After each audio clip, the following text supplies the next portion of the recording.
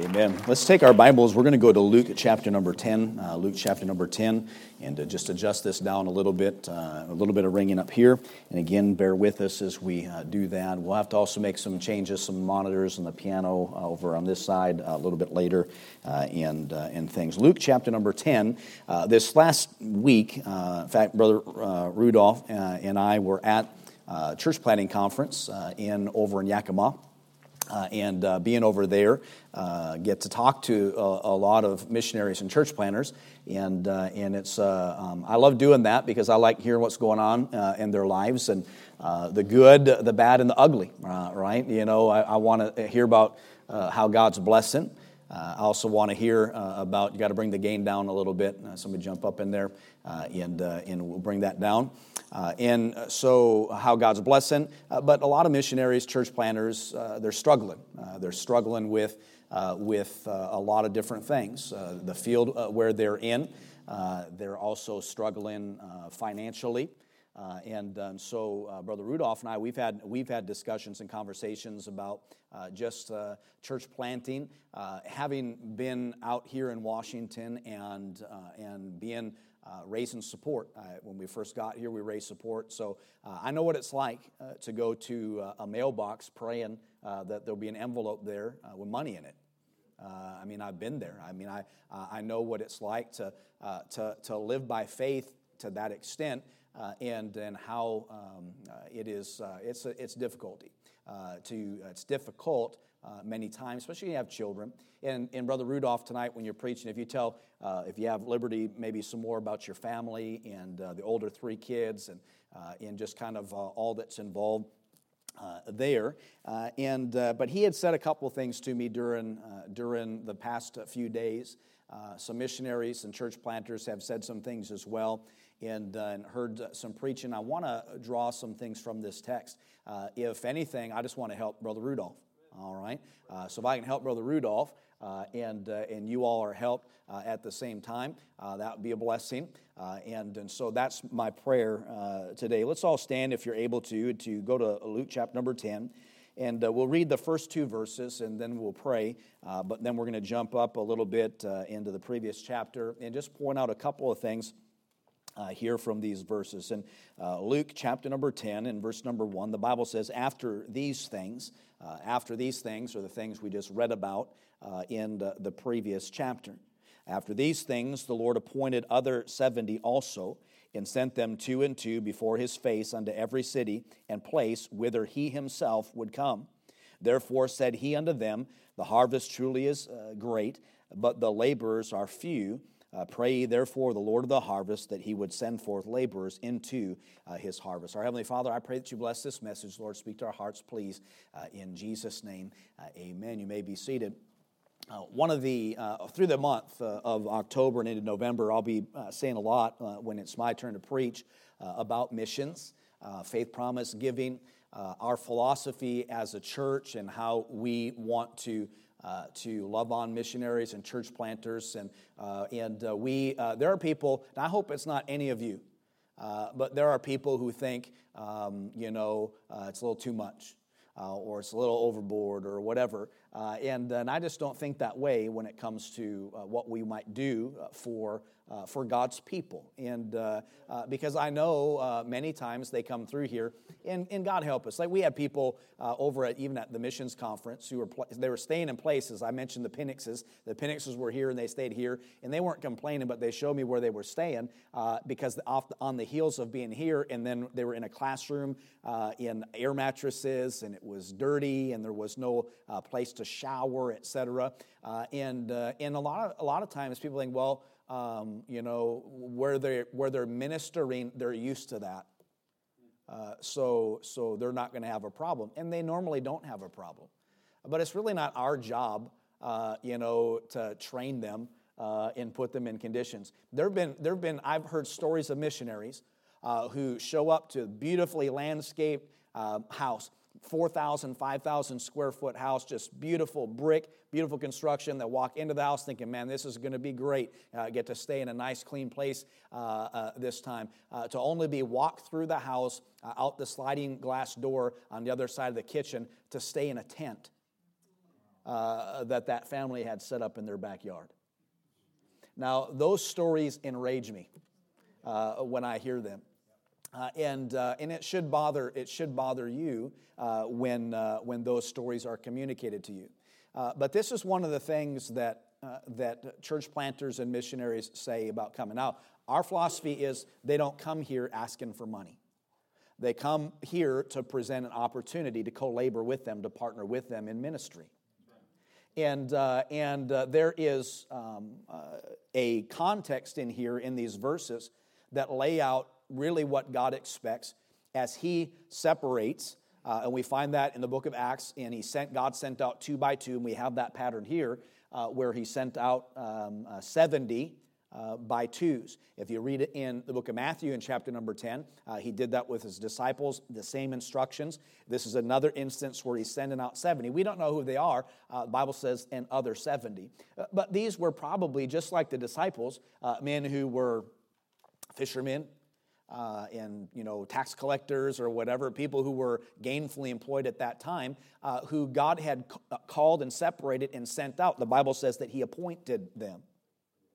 And if we read back just a little bit for sake of introduction, and we won't read. Let's just read verse number 62 of chapter number 9 in the book of Luke. The Bible says, "And Jesus said unto him, No man, having put his hand to the plow and looking back, is fit for the kingdom of God."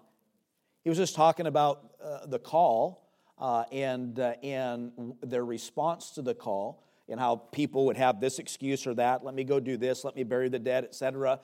And we just heard preaching on that not too long ago. I can't remember who it was off the top of my head, but we just heard that. And it says, "No man that puts his hand to the plow no man having put his hand to the plow, looking back, is fit for the kingdom of God." There's no way to soft soap that verse. When God calls us and sends us, when we look back, when we're not cross-bearing, when we're not hating father, mother, and sister and brother, the phrase in the Bible, loving God more than self, etc., and we look back like Lot's wife, the Bible says we're not fit. Now, we know we're not fit to be saved. We don't deserve heaven. But when God's grace is bestowed upon us, and there's a vanity that's involved to where we shrug off our call and our separation and our whatever to serve mammon and not God, and we look back or return back, like the Bible says, a dog returns to its own vomit. We're not fit for the kingdom of God. But there's some things in here that he continues. So he says, after these things. So here we have, Jesus is teaching, and it's basically taught, if you're called, you don't look back. You don't go back, you don't look back. You're not fit for the kingdom of God if you do that. And it says, after these things, in verse number 1 of chapter number 10, the Lord appointed other 70 also. We don't know their names. Other 70 probably had jobs and other types of things. They've committed themselves to the service of God, and they've decided we're not going to look back. And so the Lord separates them and appoints them. And then the Bible says that He sent them 2 and 2 before His face unto every city and place. And so God appoints, and then He sends to every city and place. And here's perhaps a take on it. Like sometimes if I was to, it's a salutation in a letter, and at the end, you're going to sign your name. Sometimes I'll put in Christ's stead, and then I'll sign my name. I'm an ambassador for the Lord Jesus Christ, and there's a certain truth to all of that, but the Bible really teaches, you see, the Lord's coming back.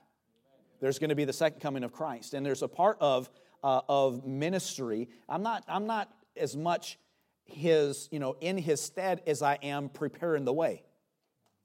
I am preaching the gospel, and I'm trying to win people to Christ, but the Lord's coming back, and that's what I'll tell people. The Lord's coming back. You've got to decide. Choose ye this day whom you'll serve. Everything from salvation to the service of God to our life and how we live it, all of it's hinged on the fact that the Lord could come back in a moment. The trump could sound, the Lord could come back, and the rapture and all the stuff that we talk about, all that could take place. There's an urgency that's there. And so He sent them 2 and 2 before His face unto every city and place. But the Bible says before his face. And here's what he was doing. Jesus was appointing, the Lord was appointing, and then sending to every city and place. And then notice what it says. And I've got this underlined in my Bible. Whither he himself would come. So they were going and preaching the kingdom of God is at hand. And people responding one way or they're responding another. But one of the things, and I said this on the internet this morning as I was studying, I just said, when you go, as a missionary goes and a church planter goes, it's tough. You hear people say the church isn't growing like I'd like to see it grow, or there's this problem, that difficulty, or just don't know if God's in this thing. But here's the thing: if he sees fit, he appoints and he sends you to a city. The Bible says whither he himself would come. If Jesus sends you, he's going to show up. But we just got to be patient. We've got to wait. God's going to do something. Why? Here's what we'll say. We say this, but we don't believe it. Where God guides, he what? He provides. Where God guides, he provides. And we usually say that in response to being broke or whatever. Somebody's talking to us, and how are you doing? We're not doing very good, but where God guides, he provides. And we don't even believe it. But the Bible says that's the case. So whithersoever Jesus was going to go, he sent people ahead. That's why I said I've got much people in that city. And don't worry about this. And there's some instruction about some things here in a moment. So he says, therefore, so we know he's appointed and he's sent. He says, therefore, verse number 2, said he unto them, the harvest truly is great, but the laborers are few. I've already touched on, we need laborers, not loiterers. We need people who are serving, laborers, not spectators. And we're praying. Here's the thing. When this was penned under inspiration of God, the world was a lot smaller than what it is now. There are nearly 8 billion people on this earth. And when this was penned and the challenge was given that the harvest truly is plenteous, but the laborers are few, there's a whole lot less people. So logic would dictate that we draw the conclusion that the harvest is truly greater, and there are even fewer laborers. Churches are closing, people are coming off the field, and missionaries. And it seems like the need is greater, but there are less people to go. I was so under conviction the other day. Somebody said, hey, how long have you been in Washington? And I said, well, coming up on 18 years pretty soon. And here's what they said to me. They said, how many people have you sent out? And we sent Bible college students and this or that. Like how many missionaries sent out of your church, or how many people have you sent out? And I had nothing. There's no way that I could respond to that. Again, I know God gives increase, God does all things, but that bothered me. There should be more people in Berean Baptist Church that God is appointing and calling and sending and going. And by the way, it doesn't have to be teenagers and young people. It's anybody. There was probably not a whole lot of teenagers in that bunch, that 70 that was sending out. So we pray. And it's not right for us to pray that God will send forth laborers in the harvest if we're not willing to labor ourselves. And that's important. So he says, pray. He says to them, I'm sending you. I've called you and sent you. I'm going to come. Don't look back. If you do, you're not fit for the kingdom of God. And pray, therefore, the Lord of the harvest, that he would send forth laborers into his harvest. Now, we can talk about seed time and harvest. Harvest is that's a difficult time. That's hard work. Getting out there and harvesting what God had done. But he tells them some things here. Look at verse number 3.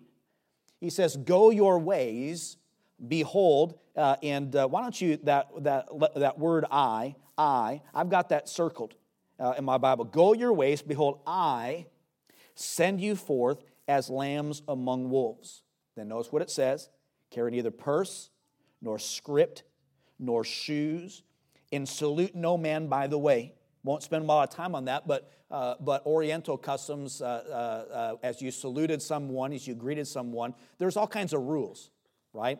Here we are like, hey, how are you doing? You shake hands, you talk, or whatever. But there in Oriental culture, There's a lot more involved, a lot more obligation, a lot more, listening, involvement. They would sit in the gates of cities and they would commune with one another, and we know all that. So when he says here, just a way to simply understand it, to salute no man by the way, is what he's basically telling them is that courtesy is not to interfere with your duty.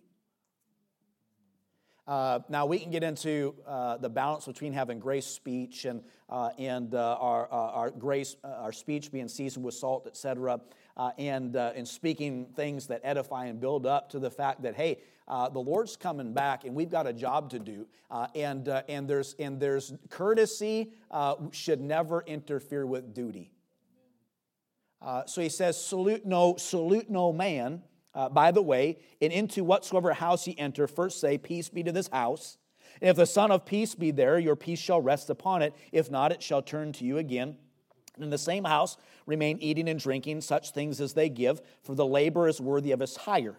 Go not from house to house, and into whatsoever city ye enter, and they receive you, eat such things as ye are set before you, and heal their sick that are therein, and ye shall stand in the kingdom of God. It's nice. So he says, you need to go, don't look back. Now, here, these are people who more than likely had families and jobs, etc. They've decided, I'm not going to look back. I'm all in. I am dedicated. I'm going to go. And then the Lord says to them, all right, just don't bring anything. Don't bring money. Don't bring extra clothes. And you just go out there, and there are going to be people in this city. And you would go and they would take, remember, there's no Motel 6s and whatever. No one's leaving the light on for you. This was people went to people's homes. And so they would go and then we'll get into it in a second. If they were hospitable, God would bless. If they weren't, they're supposed to dust their feet off. And they were going to prepare the way of the Lord. Now, these men, as they went, they were to have, there's an expectation there. And there's an expectation, here's the expectation that people, a lot of time preachers have for missionaries, those who are being sent out. We believe sending out 2 by 2 is important, and it's important for a number of reasons. One is that when you go out 2 by 2, you have help in judgment, and you make fewer mistakes. So people go out in twos, and we see more of that today. I'm thankful for that, as maybe 2 families go to an area to start a church or to serve God on a field. And 2 by 2 is great because they can aid one another in difficulty. They can stir one another when they're tempted with idleness and tempted with indifference. There were so many times. For me, as I was here early on, that I like, what am I doing here? Lord, why'd you send me? And probably like, I don't even know how many months it was. We had a big day. We pushed for, tried to break some attendance, and it didn't work out. Long story short, and immediately people began to call and say, hey, why don't you come on staff here? Why don't you do this or whatever? And I said to my wife, I said, maybe it's the Lord's will that we go somewhere else. Here's what she said, and not just, well, I thought it was the Lord's will for us to come here. And she was right. Holy Spirit again. Straightening me out. And she was right. It was the Lord's will. But what would have been great and what was helpful to me is like some preacher driving down I-5 and they just say, hey, I just want to give you a call. I've been praying for you. Because there wasn't anybody there. When you got indifferent. I remember Brother Stinnett, he says, what are you doing today? Well, I'm going to go soul winning if it's not raining. And he goes, well, if you don't go soul winning, unless it's sunny out, you're never going to go. I needed stuff like that for people to encourage, to make sure the indifference didn't, swoop in, to comfort one another in times of trial. But you see, is there another family that went with you to start that church? No. So when we look at partnering in ministry, there's an aspect to this. Now, he's my brother, and he's if we support him, we partner, we co-labor in all of that. I'm not over him. He's not subservient to me.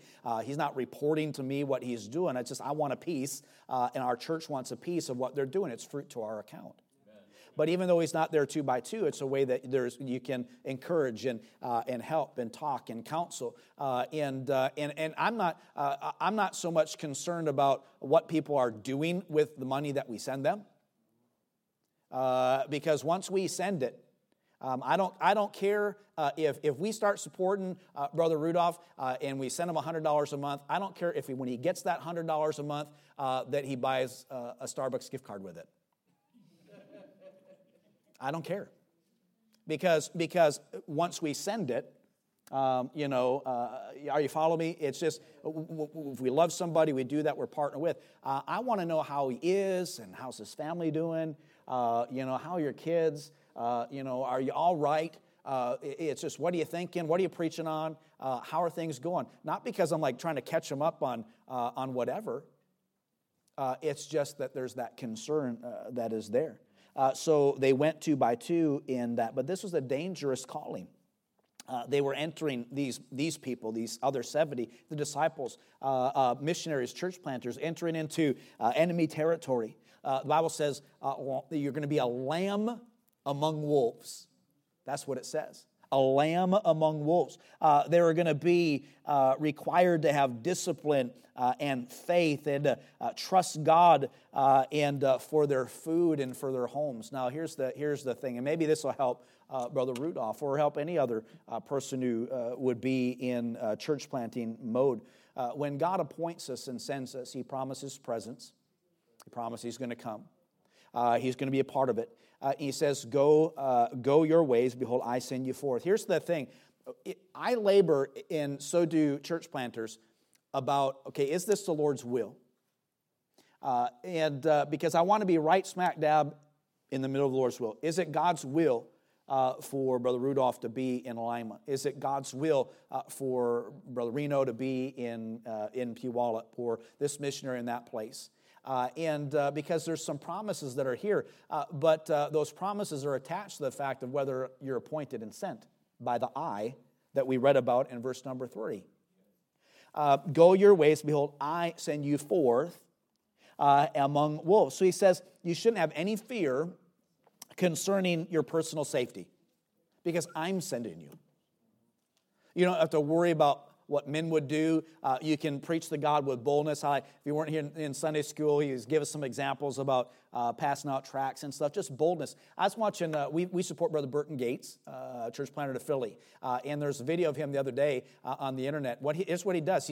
As he's getting off the airplane, so he set his phone down and he stands up and he's getting his bags, and the whole airplane's there. And he says, "Hey," he says, "I'd just like to let everybody know that I love the Lord Jesus Christ. And 17 years ago, He found me and He saved me and changed me, and on and on. He said, God will change you, and if you just give your life to Jesus, and He'll do something with your life." And then you have a few people, amen, hallelujah, praise the Lord, a couple of people. But there's probably a whole lot of people in that plane going, whatever. Not knowing. It's like when you stand up in an airplane and everybody's kind of like, nobody wants to talk, and it's awkward and it's weird, and then somebody to say, "Hey, can I have your attention?" You're like, "Oh, what's going to happen next?" But you know why? You know why he's like that way? Because the Lord sent him. He says, "I'm going to send you as lambs among wolves." He should have no anxiety whatsoever about how his message is going to be received. There's a message in here about whether it is or not, and I'll make an application quickly at the end. But he shouldn't have any anxieties, these people, or Brother Rudolph or whomever, any anxieties about or any regard to the material and the physical side of everything. Jesus said, "I'm going to send you. I'm going to follow behind you. I'm going to place you here. Don't take anything." And here's what I despised about church planting and what's been communicated to me. I felt like I went to places and begged.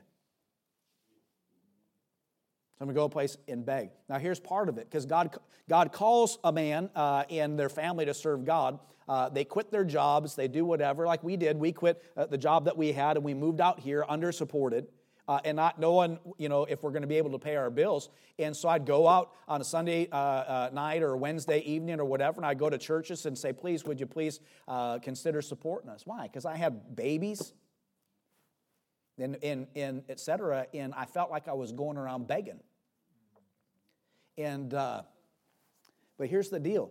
When God sent, where God guides, He provides. We believe that. And there's a part of this calling and this appointing and a privilege, the fact that we can carry no purse, nor scrip, nor shoes, and we go and we enter in, and we are at the basically at the mercy and grace and faith of the places where you go. And because God, that's just how God does it. So as much as I didn't want to present it, there was a part of me that had to, at some point, I had to either get used to or embrace the fact that God was going to use people to help me. That God was going to prick their hearts and that they would give and that they would support. And all kinds of people did that. And I'm so grateful for it. But I had to make sure, that God, sent me, that He sent me forth, that He appointed me and sent me. To illustrate, like I'm going to be going to South Korea, and I wanted to go up to the China-North Korea border. And when that opportunity was presented to me, I was like, yes, let's do it. Scary, etc. But you know why I want to do that? Because I want to be able to tell people, guess what I did? I went up there and stuck my toes in the water in North Korea. I want to do that. And here's another thing I say. If it's the Lord's will, if you're in the Lord's will, you're in the safest place you can be. See, it's the Lord's will for Brother McBriar to sneak Bibles across borders and all this different stuff, the things that they're doing. That's God's will for him. But I'm not sure it's God's will for me. Are you following me? So I say, well, if you're in the center of God's will, it's going to be a safe place. If I'm over there and I'm serving God, nothing's going to happen to me. And if it does, it's the will of God or whatever. But I've got to make sure that I've been appointed to do that. And because I was not assured of it, I said, no, I can't come. Right? Because there's a promise that is associated with or comes with the fact of being sent. It's like Elijah when God said, "I want you to go to this river and ravens feed you there," or to this widow and she's going to sustain you there. When you're not at the there in your life, the promise of provision and everything else, it might not be there. And so he says, all right, so if God's called Brother Rudolph to Lima, Ohio, or this missionary or that, all the ones to the places we're at, here's what I say. They're going to go whether we give them one red cent or not. Because God's called them. We decide that we're going to partner with them, and et cetera. That's all good.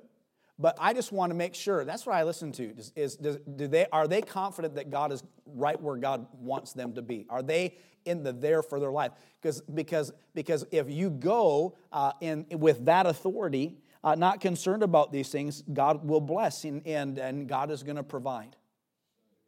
And that is and should be a great comfort to any church planter, any missionary. But as a church, and we won't do that because we're running out of time, but we'll go. If you were to go into Philippians chapter number 4 and elsewhere, where we'll be at in this month about the ministering to the fellowship of the ministering to the saints and doing things for missionaries and loving on them and et cetera, it's important, and we're going to make that connection. But if you read further down in Luke chapter number 10, or back in Matthew chapter number 10, it says you're going to go and some people are going to receive you. And he said some people are not. So some people are going to bring you into their homes and love you and feed you. And other people are not going to do that. When they don't, you just brush the dust off your feet. Just heard a preacher at the conference talking about a soul winner that would do that. And people get scared, like on the reservation. And he just like, just brushing the feet off. And they thought he's cursing them. And no, come back and finish and whatever. And in a way, it is a curse. But have you ever heard when people talk about the sin of Sodom and Gomorrah, that they would say their sin was a sin of inhospitality? Where they get that from, in many respects, are verses like this. If you read down, the Bible says in verse number 12, "But I say unto you that it shall be more tolerable in that day for Sodom than for that city." So if these 2x2s and they go into a city and preaching, the kingdom of God is at hand, and people rejected that and run them out of town, the Bible says the judgment for that city is going to be worse than it is for the city of Sodom. And same thing with the city of Chorazin. And woe unto thee, Bethsaida, and Tyre, and Sidon. These cities that God, many of them, He was fire and brimstone and whatever. It was because they did not help, and they were inhospitable. That's not exactly the whole reason why God destroyed them, but there's a part of the message today that I want you to get, is that we can look at sodomy and all of that, and we've got all of our opinions, but the fact of the matter is, when we're not hospitable, when we're not trying to be a blessing, when we won't help men and women of God, et cetera, God looks at that same, He says, your judgment's going to be worse than their judgment. Are you with me? That's what He says. So it's important for us as a church. So it's Brother Rudolph's responsibility to avoid avarice and luxury and worldly anxiety, because we read about that in this passage of Scripture. Don't worry about that. Don't take a purse. Don't take extra shoes. Worldly pleasures and worldly things, you don't worry about all that. And we focus on that. If missionary, I've known missionaries who have to park their car on the edge of town and then and walk in because churches would judge them because of the kind of car they drive. Their car's too nice. I've heard preachers, we're not going to support them because their presentation wasn't sharp enough. I've heard them say, we're not going to support them because their presentation was too sharp. They won't support missionaries because of the computer they have or the suit that they wear. Are you following me? We're really, really good at pointing out what the 2x2 and what the missionary and what their role is and what they're not supposed to be concerned about. And we can cast judgment lickety-split. But we don't take a hard look at the fact of how inhospitable we might be, as we don't receive them, as we don't bless them, as we don't provide for those needs. Every time a missionary comes through here that's scheduled or whatever, I want to love on them.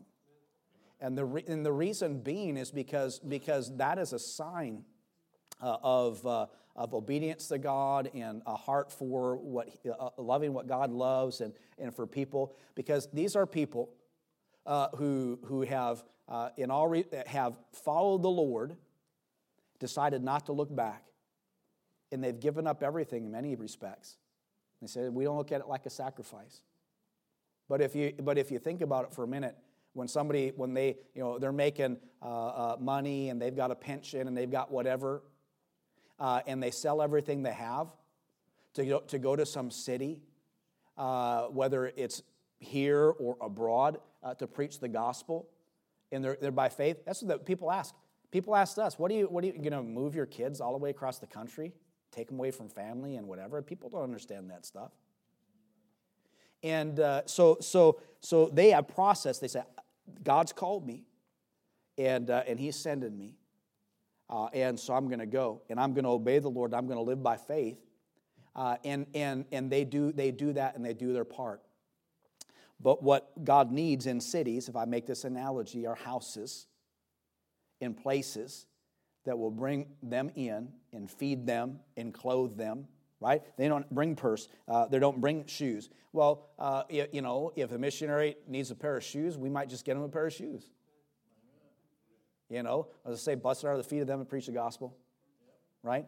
Whatever it is. So I want to encourage Brother Rudolph as he goes into place and he's presenting a ministry and get behind us or whatever, because he's got, he's a man, he's got blood flowing through his veins. And to stand up in front of people week after week and say, would you please help us? That's tough. That's tough. That's tough especially for somebody who has just stepped out by faith. And you'll understand it to a certain degree when somebody does something for you and it's hard, it's difficult, and you can't repay them. And you just got to be okay with it because that's God's plan. And so you just do the best, and then you just hope that there are going to be churches like Berean Baptist Church along the way who've thought about it, and who will try to be and to partner and to take a part. So I don't want Brother Rudolph to think for 1 second that he's at Berean Baptist Church begging for money, because he ain't. And I don't want you to ever in your spirit roll your eyes and sigh and think, oh great, another missionary. Because that should never be a thought in your mind ever. It should always be, great, another missionary. What can I do? How can I help? Do you need anything?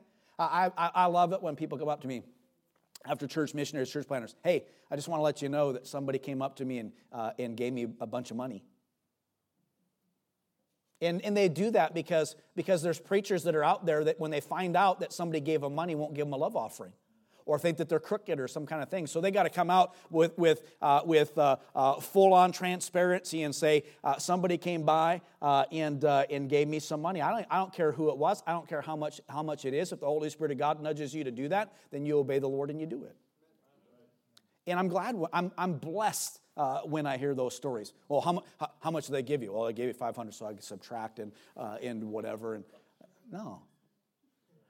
And that should be our spirit. What can we do? I don't care if 25 people in our church go up and buy them a suit of clothes, or go take the missionary's wife out and get them a dress, or buy their kids ice cream cones or whatever. I love it. Love it. Because these are people, and again, they say we haven't sacrificed at all. It's not a sacrifice to us, and that's the PC thing to say.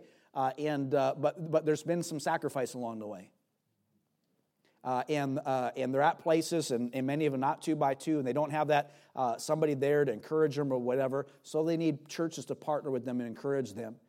Because they've left home and they've gone someplace with no money, no extra stuff or whatever. We just sent money down to a church planter in L.A. to buy all their kids' clothes. They got a bunch of kids. And why?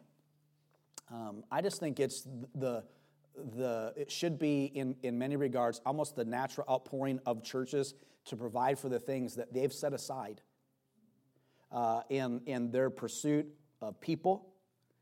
As God's appointed them. Because that's what the Lord does. You're just faithful in church and minding your own business, and then you're at the missions conference and the Holy Spirit of God says, you're going. Well, I work at Boeing. I've only have a couple years to my retirement. What do you mean, me? And then they sign up, they selling their houses and their kids, and many of them. I'm going to go see Brother Neil over here in South Korea, and he just spent a bunch of his. What, did I say something wrong? Oh, Boeing. All right, if you work at Boeing, God's sending you to Kenya. What did I say? I don't know what's going on here. I'm going to go to South Korea on November the 4th, I believe what it is. And I'm going to be with a man over there who set up a serviceman center for military people. And he bought the furniture with his retirement money. And there's a part of me that's like, why didn't you wait for me to come? Because we would have bought some of that stuff. In fact, we might even reimburse them for some of it. Why? Because that's what people are called of God do. No purses and shoes and whatever. We're just going to go. And how God does it, because you just don't. I didn't walk out to the mailbox and money just magically appeared in the mailbox. Some Christian in a church somewhere gave to Faith Promise Missions, and then that church sent it out. And they were faithful, and they did all that. God has done money grow on trees kind of stuff. You go, you leave it all behind, and you follow me. Don't take anything, whatever, no script. If you read Matthew, you do all that, and I'm going to take care of you. Okay, I'm going to go. And then you'll have churches that just treat them like, they're second-class citizens or whatever. And it's just, it's a terrible thing. So don't ever think about it. It's like, oh, great, every Sunday this month we're going to have a missionary. And God's going to be pulling on my heartstrings every week. And so I'm not even going to bring my wallet to church. I'm just going to leave my wallet in the car. And don't do it, bring it in. Because God might, open up your wallet and turn to page 50. You pull that $50 bill and you put it in there and do all that. And I want people to go up to these missionaries, church planners, and say, how are you doing? Do you need anything? And God just might prompt you, to help them. And by the way, God blesses you when you do that. And we'll say more about all that. But I've heard several times this week, Pastor, I just hate going around begging.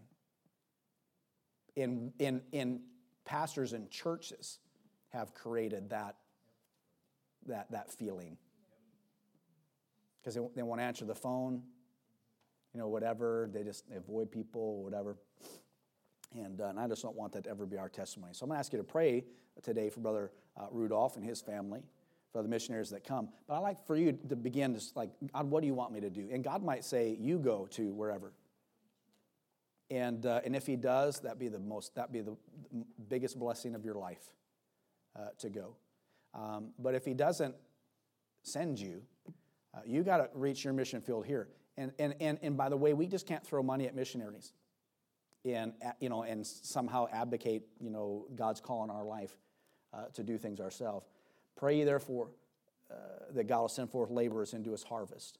But we've got to be laboring ourselves. We're out of time. Let's all stand and we're going to pray.